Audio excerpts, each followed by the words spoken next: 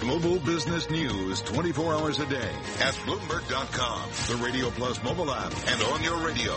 This is a Bloomberg Business Flash.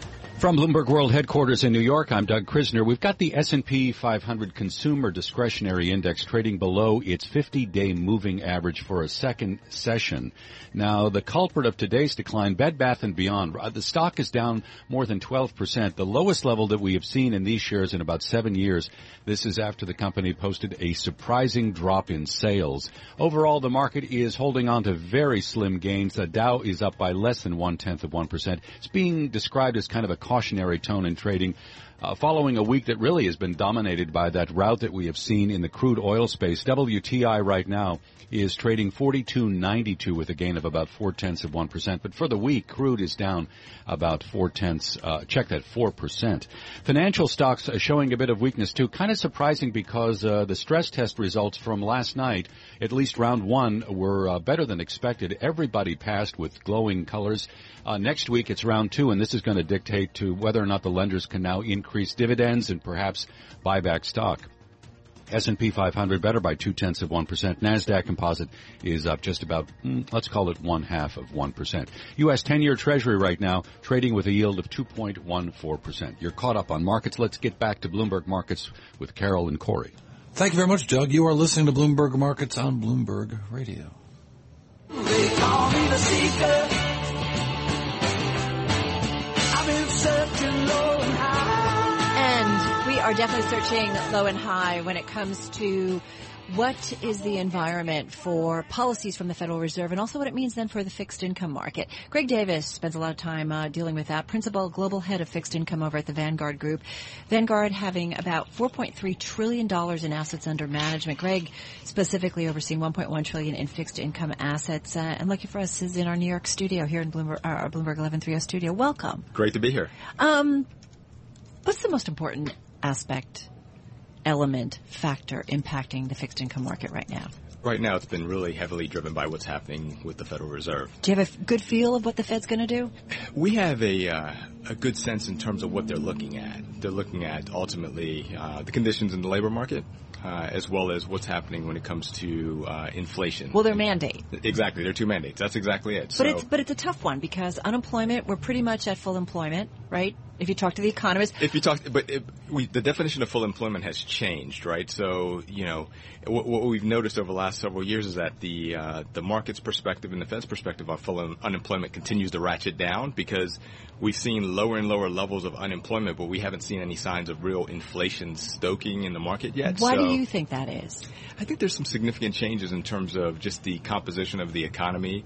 When you think about the impact that technology is having on the workforce, the fact that we're in a digital economy, that you can produce another unit of some good and it doesn't cost you anything else. So I think there's some of these secular changes that are happening that is keeping inflation pretty well anchored. Isn't that interesting? Cory, who was the CEO we talked to? Was it the idea yesterday where he said he could kind of add a layer of service and it really doesn't cost him anything, but it provides a new revenue source? So we talked to a company called Cyrus One, and we did a whole, basically an hour on the company, and the CEO and indeed one of the investors just sort of suggested that their ability to add on is, incremental capacity is significantly cheaper for them to add on to their facilities. Right. That makes complete sense. That's interesting. So does at some point the Fed have to be like, got to move on? Well, I think when it comes back to, how the market data is unfolding, I think they're being, they've mentioned on numerous occasions they're going to be dependent upon the data. And so they clearly have a desire to start the balance sheet normalization process, which they've messaged to the market pretty consistently over the last couple months. We've been spoon-fed it. Yeah, exactly. So it's coming. And we'll probably hear more about that at the September meeting.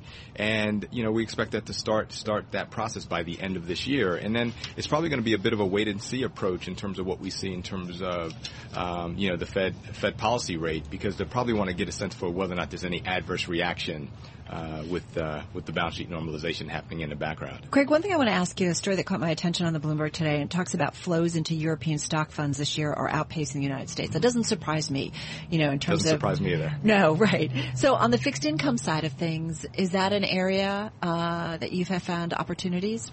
I would say that where we've seen a lot of interest from investors has been still in U.S. dollar denominated products because of the yield advantage. If you look at where our 10-year Treasury is trading, around a 215, if you look at where 10-year German bonds are trading around 25 basis points or so, and JGBs at 5 basis points, the U.S. still looks really attractive relative to these other markets. Who'd have ever thought that 2 and change would be? Exactly. It would be the high watermark relative to the rest of the developed world.